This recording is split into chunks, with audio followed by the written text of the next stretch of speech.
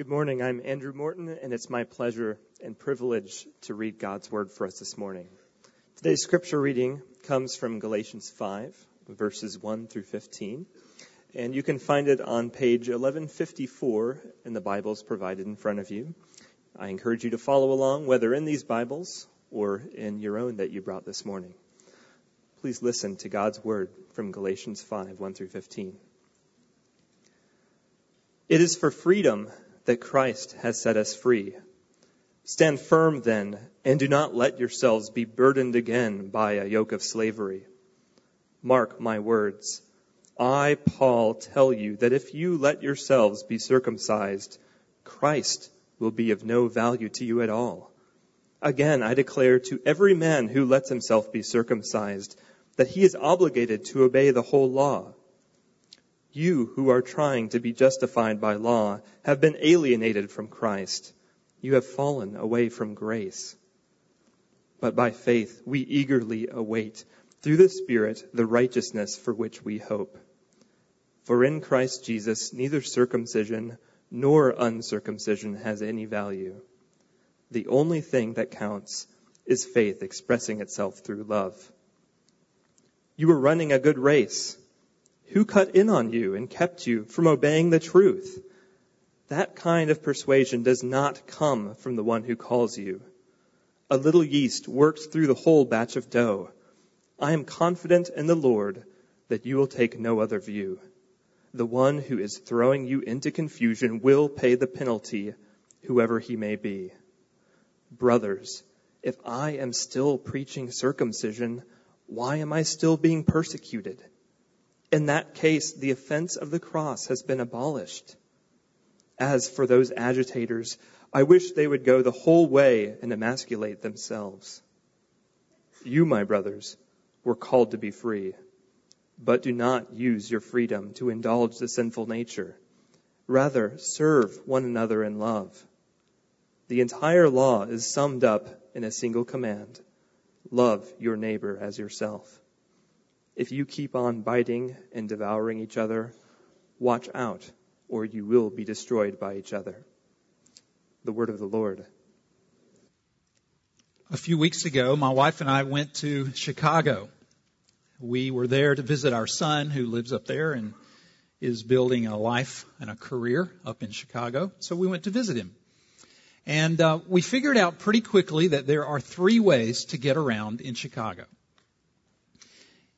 You can walk, you can ride a bus, or you can take the train. We didn't want to take a taxi because that would be very expensive. And we didn't want a rental car either. Not only would it be expensive, it's fairly unneeded. They have such a good public transportation system. So we spent our time, we were there for about 4 days, figuring out how to walk, how to navigate around the streets of Chicago, how to ride the bus system, and how to ride the train. And I think by the very end of our visit there, we just about had it figured out. So when we go back again, we'll know what to do. 3 ways to get around Chicago. I use that as simply a little analogy to say that there are 3 ways to live. There are 3 ways to live, and I'll tell you what they are in just a moment. But first, let's do a little bit of a review. Some of you perhaps have not been here recently, or perhaps at all. If this is your first visit, we are in the middle, or actually near the tail end of a study of Paul's letter to the people of Galatia, the book of Galatians.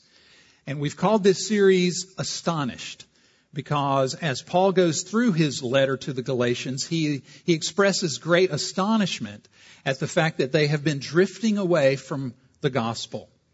You see some people, some false teachers, professing Christians who came from a Jewish background, had found their way into the church in Galatia. We call them Judaizers. And these Judaizers were saying that in order to be a Christian, in order to really obtain the love of God and to be truly spiritual, truly saved, a person had to adopt and follow the ceremonies and the traditions and the customs of the Jewish religion. If they were male, they needed to be circumcised. That was a major point of their teaching. But whoever they were, male or female, they had to basically become Jewish. And the people of Galatia were largely Gentiles. So these false teachers were telling them, you're not there yet. It's not just Jesus equals salvation. It's Jesus plus something equals salvation. Jesus plus the Jewish ceremonial laws. Jesus plus circumcision. Jesus plus the Mosaic and rabbinic teachings and so on equals salvation. So at the end of Galatians, we're now in chapter 5. We're going to be in chapters 5 and 6, the rest of the series. Paul is going to switch gears a little bit, and he's going to get practical and apply what he has said so far in the book of Galatians. But before he does that, in our text this morning, he wants to make very sure that we've gotten the message. And so he really hones in verse 1, and he says, it is for freedom that Christ has set us free. Stand firm then. Keep standing firm. It's a present imperative verb. Keep standing firm, and don't let yourselves be burdened again by a yoke of slavery. Be on your guard, Paul is saying to these Galatian Christians. Be on your guard against the teachings of the Judaizers. Keep holding on to the gospel. Don't you dare let it go, because Jesus plus nothing equals salvation. They're telling you a lie, Paul is saying to the Galatian Christians. It's Jesus plus nothing equals salvation. So don't let yourselves, he says in verse 1, be burdened or entangled or ensnared or controlled. In other words, don't submit again to the teachings of the Judaizers, and that's another imperative verb. Don't do it. I hope you heard when Andrew was reading that Paul is really ticked in this passage. He's very concerned that the people of Galatia are losing hold of that which will save them. In verse 2, Paul goes on to say, if you add anything to faith as the instrument of salvation, you destroy the gospel of Jesus. You deny his work entirely. In other words, Paul is saying here that if you want to add something to the work of Christ, you're going to be in bondage. Paul says there in verse 1, he calls it a yoke of slavery. To lose Christ, or rather to lose the gospel, is to lose Christ. He says in verse 2, if you let yourself be circumcised, Christ will be of no value to you. Furthermore, if you lose sight of the gospel, you're going to put yourself under an impossible burden. He says in verse 3, anyone who lets himself be circumcised is obligated to obey the whole law. See, God expects perfection. You can't just adopt one little piece of the law and say you've done the whole thing. You've got to be perfect. You've got to do it all. And then he says in verse 4, if you lose sight of the gospel of grace, you're alienated from Christ. Or another way to say it is you're cut off from Christ.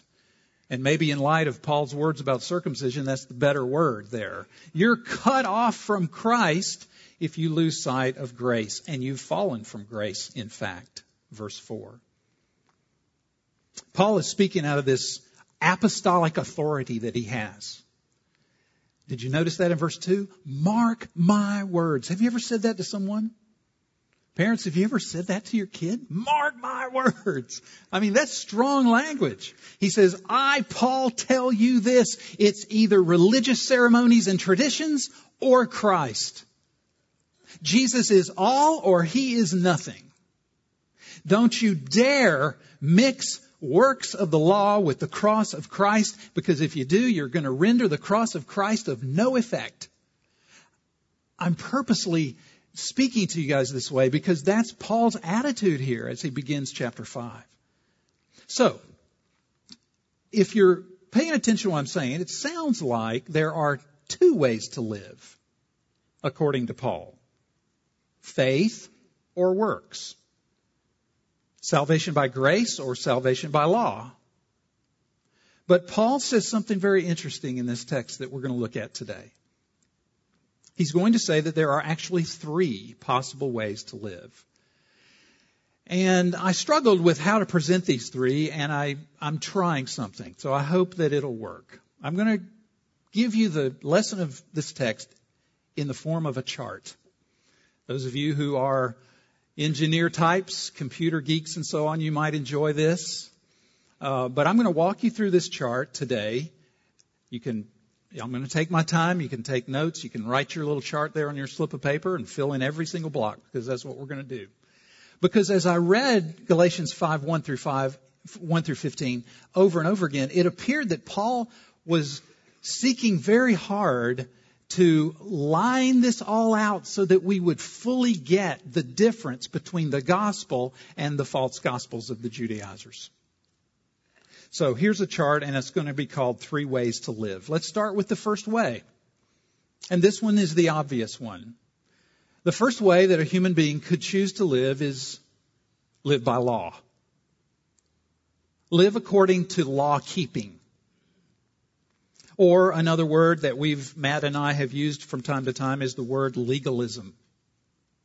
It's possible to choose to live by law. Now I'm talking here, and Paul is talking here, about any effort at all to find your validation, to build a record, to justify your existence, to measure your worth or pass muster in the eyes of God or in the eyes of other people in any way apart from Jesus Christ. Now, for the Galatians, as you know, it was obeying the Jewish ceremonial laws, like I've said. But for people today, for you and for me, it could take hundreds of different forms, but what they all have in common is that the focus is on good works. The focus is on good works. Being good. Making all A's. Turning in a spotless paper to your professor. Having obedient children. Being a model citizen. Paying your bills on time. Staying on a budget. Keeping a perfectly clean home. Maintaining a disciplined life. Keeping your weight down. Eating healthy foods, abstaining from smoking, drinking only in moderation, staying happily married. It could take religious forms, such as going to church a lot, reading the Bible through in a year, having a prayer diary, and keeping a journal. All of those things could be ways that human beings could choose to build a resume, could present themselves to God and say, I've done a good job. You've surely got to approve of me.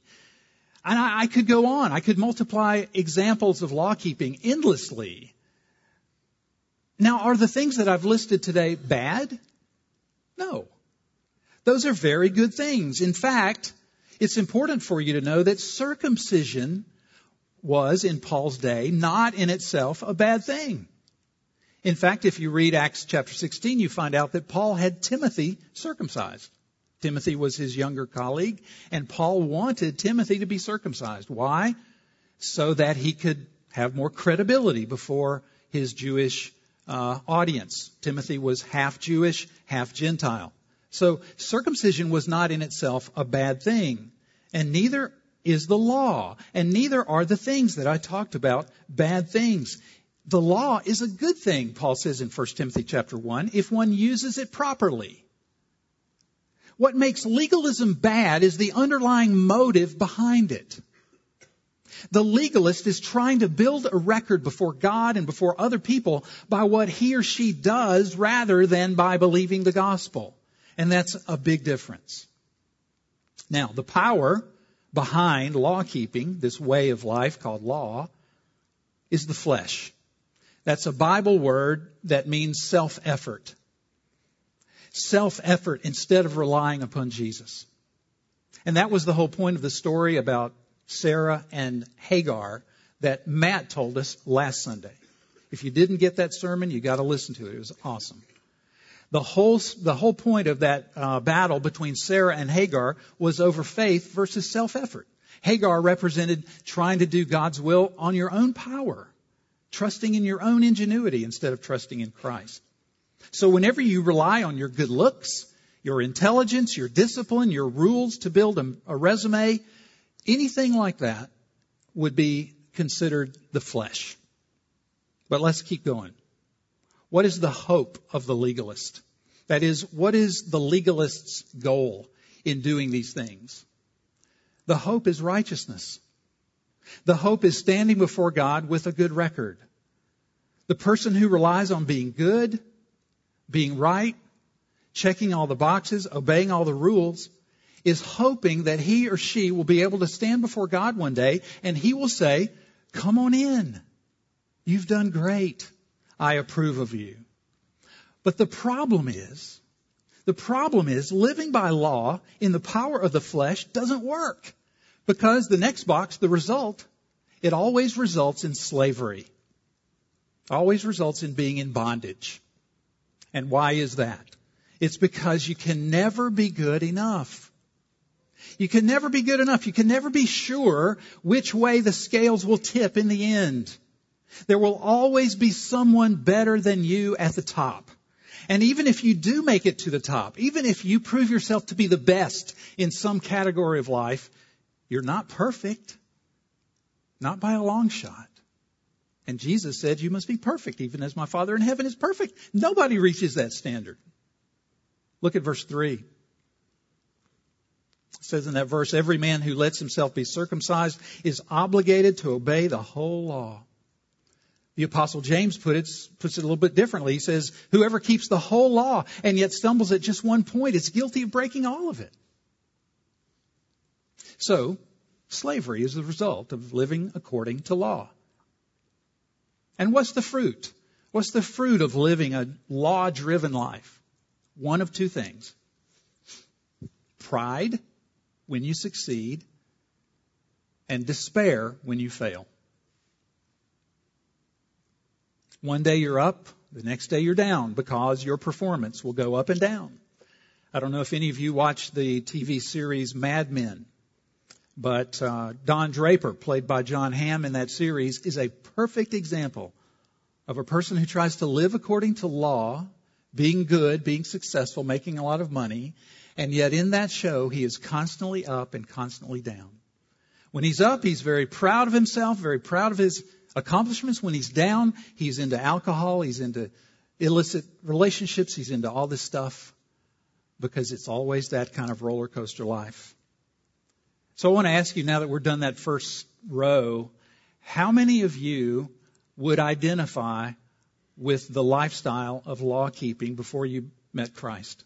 Does this describe anybody in the room? Okay, I don't believe that. There are a lot more older brothers in here than that. You know the parable of the prodigal son? The older brother fits this row right here. The older brother was the guy who said to his father, "Father, all these years I've slaved for you. I've obeyed your every order." Read Luke 15. Read the prodigal son story and you'll see that the older brother fits that row right there perfectly. Living according to law keeping, trying by his own good works in his flesh to achieve a measure of righteousness, but he ended up being enslaved. And he had no relationship with the father. In fact, he fell into despair at the end of the parable. Otherwise, he would have been a very proud person. Well, before we get to the answer to that, I want to show you the second way to life. The second way to live. And this is the one that's more subtle. Perhaps you didn't think of it, perhaps you didn't see it. But the second wrong way to live is the way of license. In this text today, verse 13, at the end of it, Paul talks about living by license or licentiousness or just doing whatever you want to do. Look at verse 13. He says, "You, my brothers, were called to be free, but do not use your freedom to indulge the sinful nature." Now you see, this is the opposite of the first way to live. This is the opposite of living by law. This is lawlessness. Some people would call it antinomianism. The word means against law. Antinomianism. It's casting off all restraint. It's living any old way you want to. It's living for the moment. It's living purely for self-actualization, self-realization, self-expression. It's being greedy and materialistic. It's living immorally. It's breaking the law, breaking the rules, keeping God at a distance so that you can live just for yourself. And what Paul is doing at the end of the text is he's warning us not to use our freedom in Christ that we have as a pretext or as an excuse for self-centeredness. Because it can happen. It could have happened in Galatia. It can happen in our lives. You can fall off the beam in two directions. The Galatians, if they didn't turn into legalists, might have become hedonists. Those are the two directions that one can fall off the beam. Into legalism or hedonism. The focus of this way of life is pleasure. It's pleasure. You remember what the younger brother said to his father in that parable? Luke 15, the prodigal son story. Remember what the younger brother said to his dad? He said, "Give me my share of the estate. I'm out of here." And so the younger brother took his money, he took his inheritance, he left home, and it says that he squandered his stuff in wild living. He squandered his stuff in license, that lifestyle. Once again, as with legalism, the power of this way of life, the energy of this way of life is the flesh. It's just another form of it. It's my effort to find myself. It's my effort to discover myself, to enjoy myself, to have happiness any old way I want to find it. Who cares who I hurt in the process? So what if I damage myself and those around me? I deserve it. I'm going to do it. That's the way of license. Because the hope, next category, or the goal of the way of license is fulfillment. My fulfillment is what counts. My own fulfillment at your expense. I was talking the other day with a man at LA Fitness. A couple of men here play racquetball with me twice a week, and we have befriended this fella. His name is Bill. I was talking to Bill about Christ, and we've done this a number of times. And in one recent conversation, we were challenging him about the claims of Christ, and he said, "No, I'm having too much fun." See, Bill thinks that Christianity is essentially a list of rules and do's and don'ts. Don't smoke, don't drink, don't have fun, don't go to movies. I don't know. Well, I don't know what he's thinking, but he looks at the list of do's and don'ts and he says, "I don't want that. And so what I want is fun. I want license." How many of you can relate to that? How many of you, I asked you about the first row a while ago, how many of you feel that you, before you came to Christ, were the younger brother type? Raise your hand. Let's see. How many partiers do we have out here? How many druggies? How many drunks? You know, that type of thing. These are the people who think that life is to be found in having a blast while you last. Well, the problem is, focusing only on your own pleasure always results in the same thing that legalism results in. Slavery. And I suspect that those of you who raise your hands, you can attest to that fact to some degree. That life always results in slavery. Just like the legalist, just like the person who dots every I and crosses every T in life, if the licentious person does not repent, the hedonist is going to wind up in a prison of their own making. Why is that? Why does licentiousness end up in slavery? Well, it's because of this thing that God put inside each and every one of us. It's called a conscience. And the Bible tells us, and experience says this as well, is that everybody understands at a very core level, very deep level of their being, that certain things are right and certain things are wrong. And though they may try to suppress the voice of conscience when they're all alone, when it's late at night and they can't sleep, or when the bottom falls out of their lives, and it will, those who live for pleasure feel the chains of sin all around them. They do. Their life looks so glamorous, but it's bondage. And not only that, but you and I as human beings were created in God's image. We were created for relationship. Relationship with God, relationship with other people. And when we are self-centered pigs, we violate our design. We violate the way that God made us, built us, wired us. And so we become slaves. Jesus even puts it that way in John chapter 8. He says, truly, truly, I say to you, everyone who sins is a slave to sin. The fruit. What's the fruit of living only for yourself? The fruit is destruction.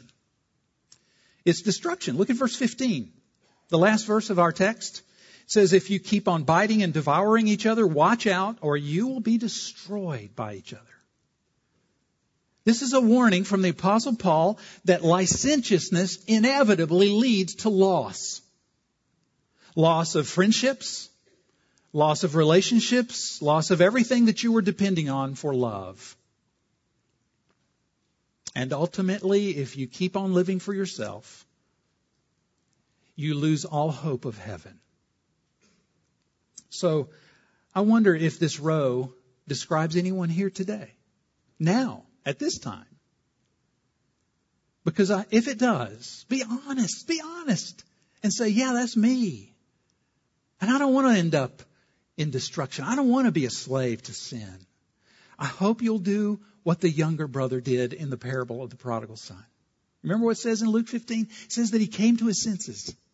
He woke up to the reality of what he was doing to himself and to others. He came to his senses and he said, maybe I can go back to the Father. Maybe he'll accept me. And he did that. He went back to the Father. He repented. That's what the Bible word is. He repented. And he had a speech all prepared. His speech was, Father, I have sinned against you and against heaven. But in the middle of the sentence, the father who was waiting for him ran up to him, put his arms around him, and grabbed him and wouldn't let him finish the speech. Because he knew the son indeed had repented. He welcomed him back. And I hope that you'll do the same thing. We've seen the two wrong ways to live. You can be a law keeper. You can check every box. You can dot every I. You can try by your own self-effort to be a righteous person apart from grace. Or you can just chuck it and live any old way you want to live, hoping that you'll find life in the middle of that effort. But I'm telling you, those are wrong ways to live. The only right way, the only way to live is the third way. It's the way of faith. I was explaining this to the children. The word faith is the instrument by which we receive that justifying grace of God. Let's look together at verses 5 and 6. These two verses, friends, are so key to the text and to the Christian life. Look at verse 5. By faith, we eagerly await through the Spirit the righteousness for which we hope. Now, I'll explain that a little bit better in a moment. But look at the next sentence. For in Christ Jesus, neither circumcision nor uncircumcision has any value. Now, let's translate that and put it into words contemporaries can understand. What Paul is saying there is being circumcised or not has no meaning at all for being justified. Neither living by the rule book nor throwing the rule book out the window can improve your standing before God or deliver what you're looking for. Neither trying to be good nor trying to be bad makes any real difference in the long run.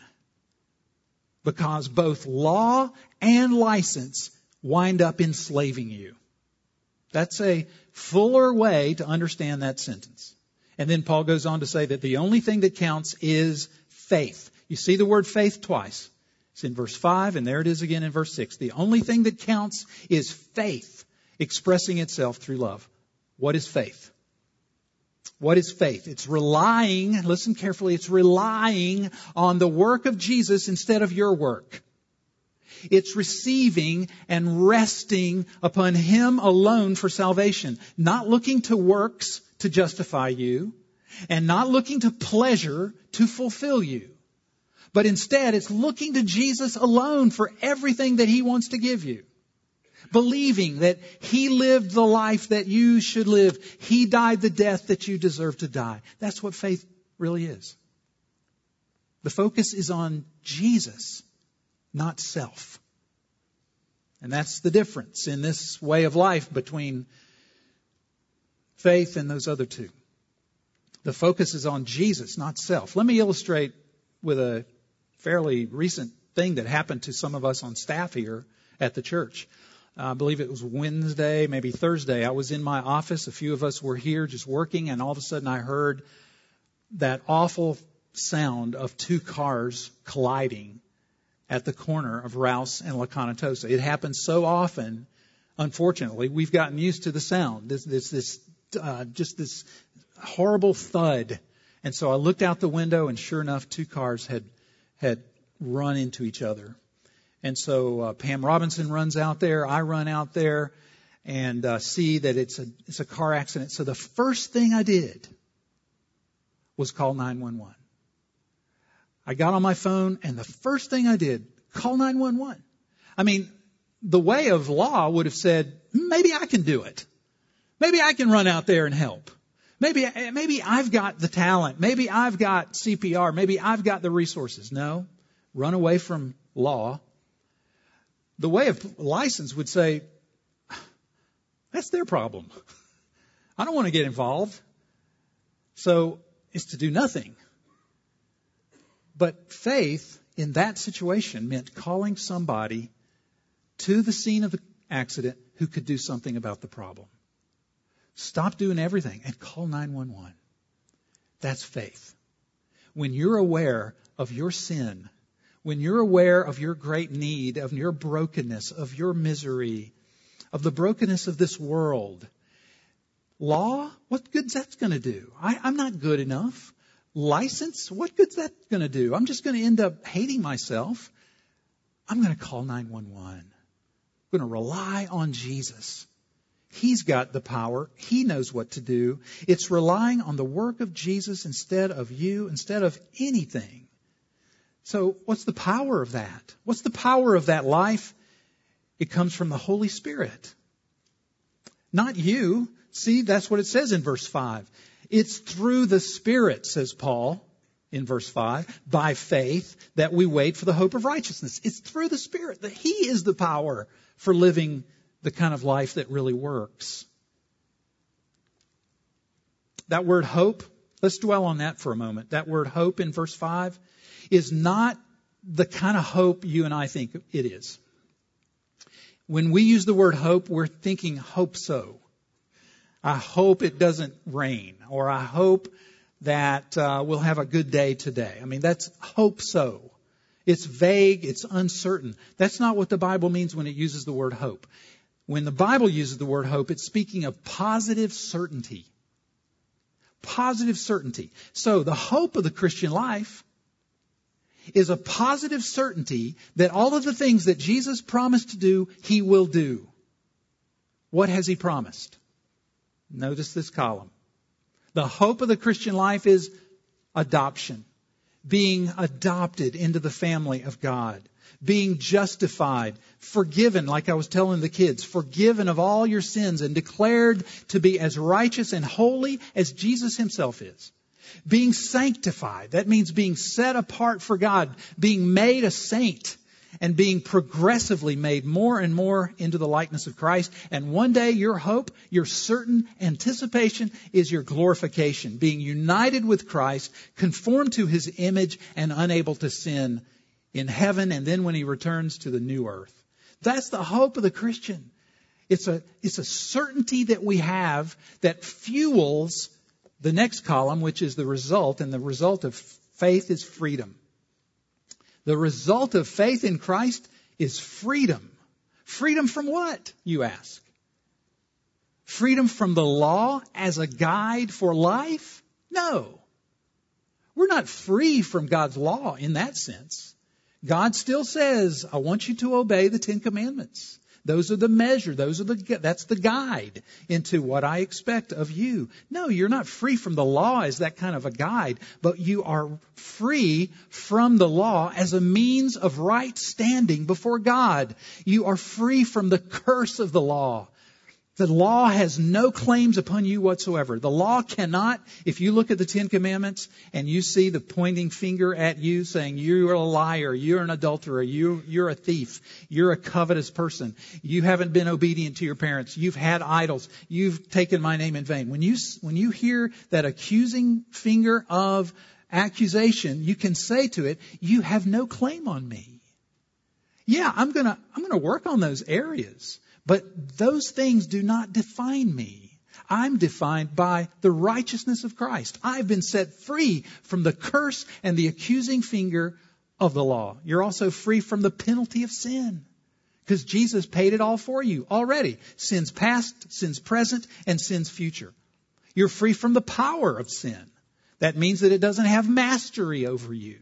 You can say to your sin, I bowed before you one time. I'm not going to do it this time by the Holy Spirit's power, because you've been united with Christ in His resurrection to a brand new life. And one day you're going to be free not only from the penalty of sin and the power of sin, but from the very presence of sin. It'll be removed from you and you will be unable to sin, if you can imagine that.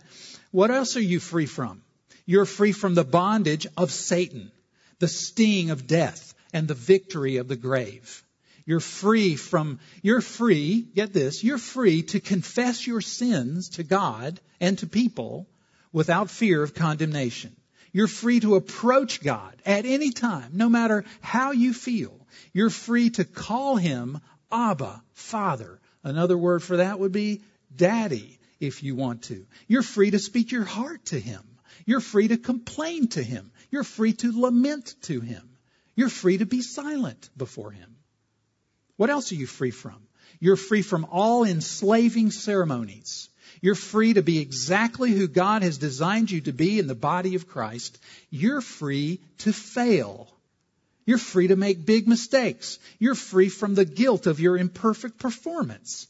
You're also free from needing things like success and human approval and beauty and fame and money and so on to find your happiness, because your happiness is rooted in Jesus and He'll never change. You can say to those things, I don't need you. I don't need you to define me. I have Jesus. I have His Word. I have His church. I have His Spirit. I have His love. And that's all I need. And I'll tell you, when that kind of thinking begins to dominate your heart and begins to dominate your mind, the fruit, last column, of love will exhibit itself in your life.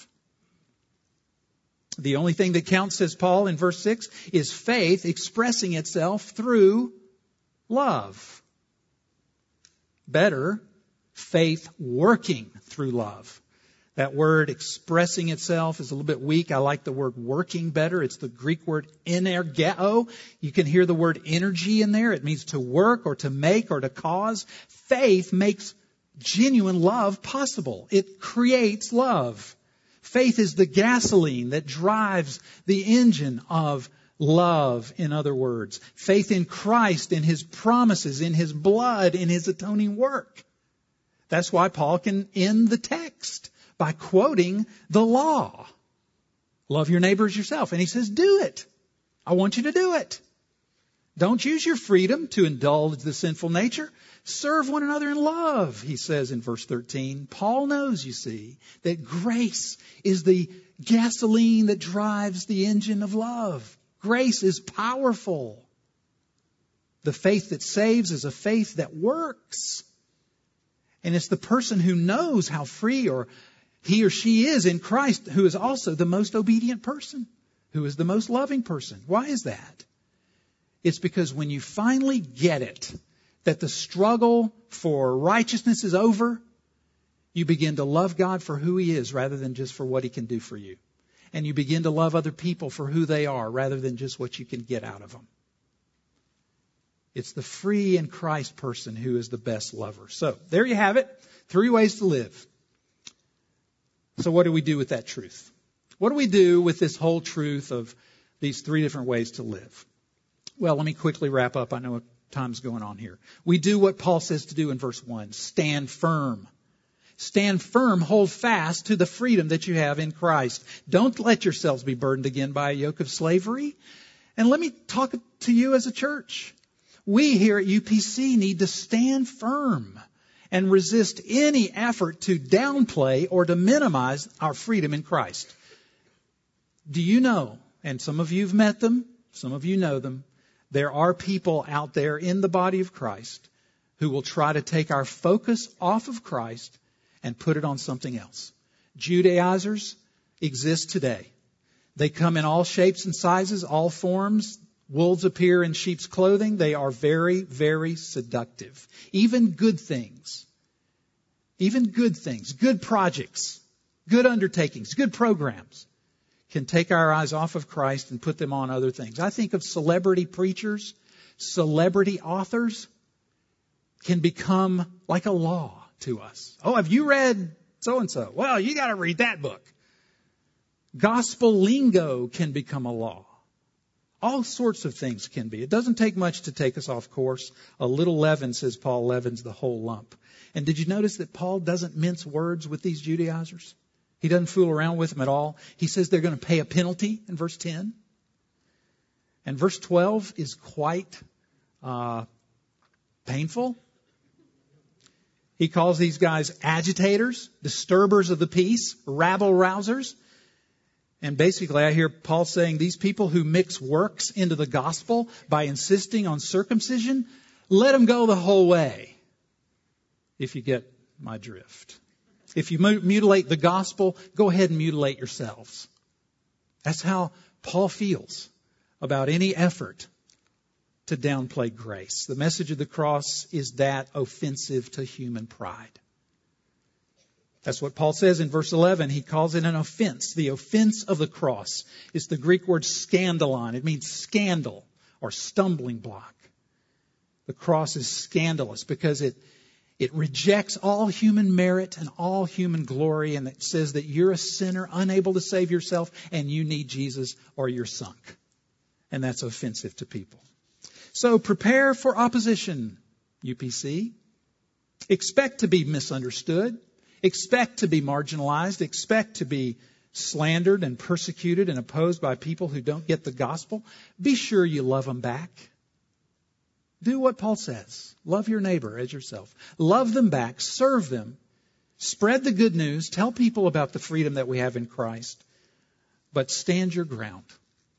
Don't give an inch to either legalism or license, because it's for freedom that Christ has set us free.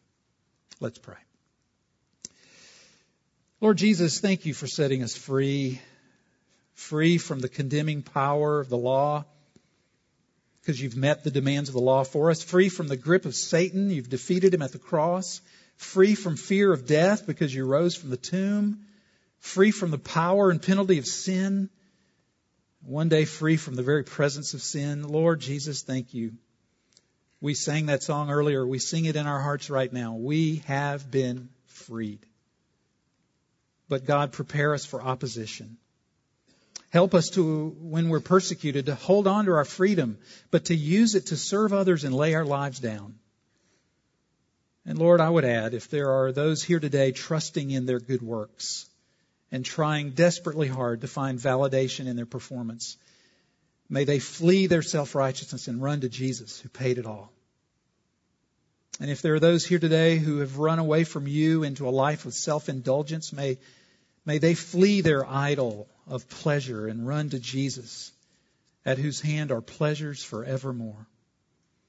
And Lord, will you help us as a church to make disciples of all nations by spreading this amazing gospel and helping people put their faith in Jesus only. We ask this for your sake. Amen.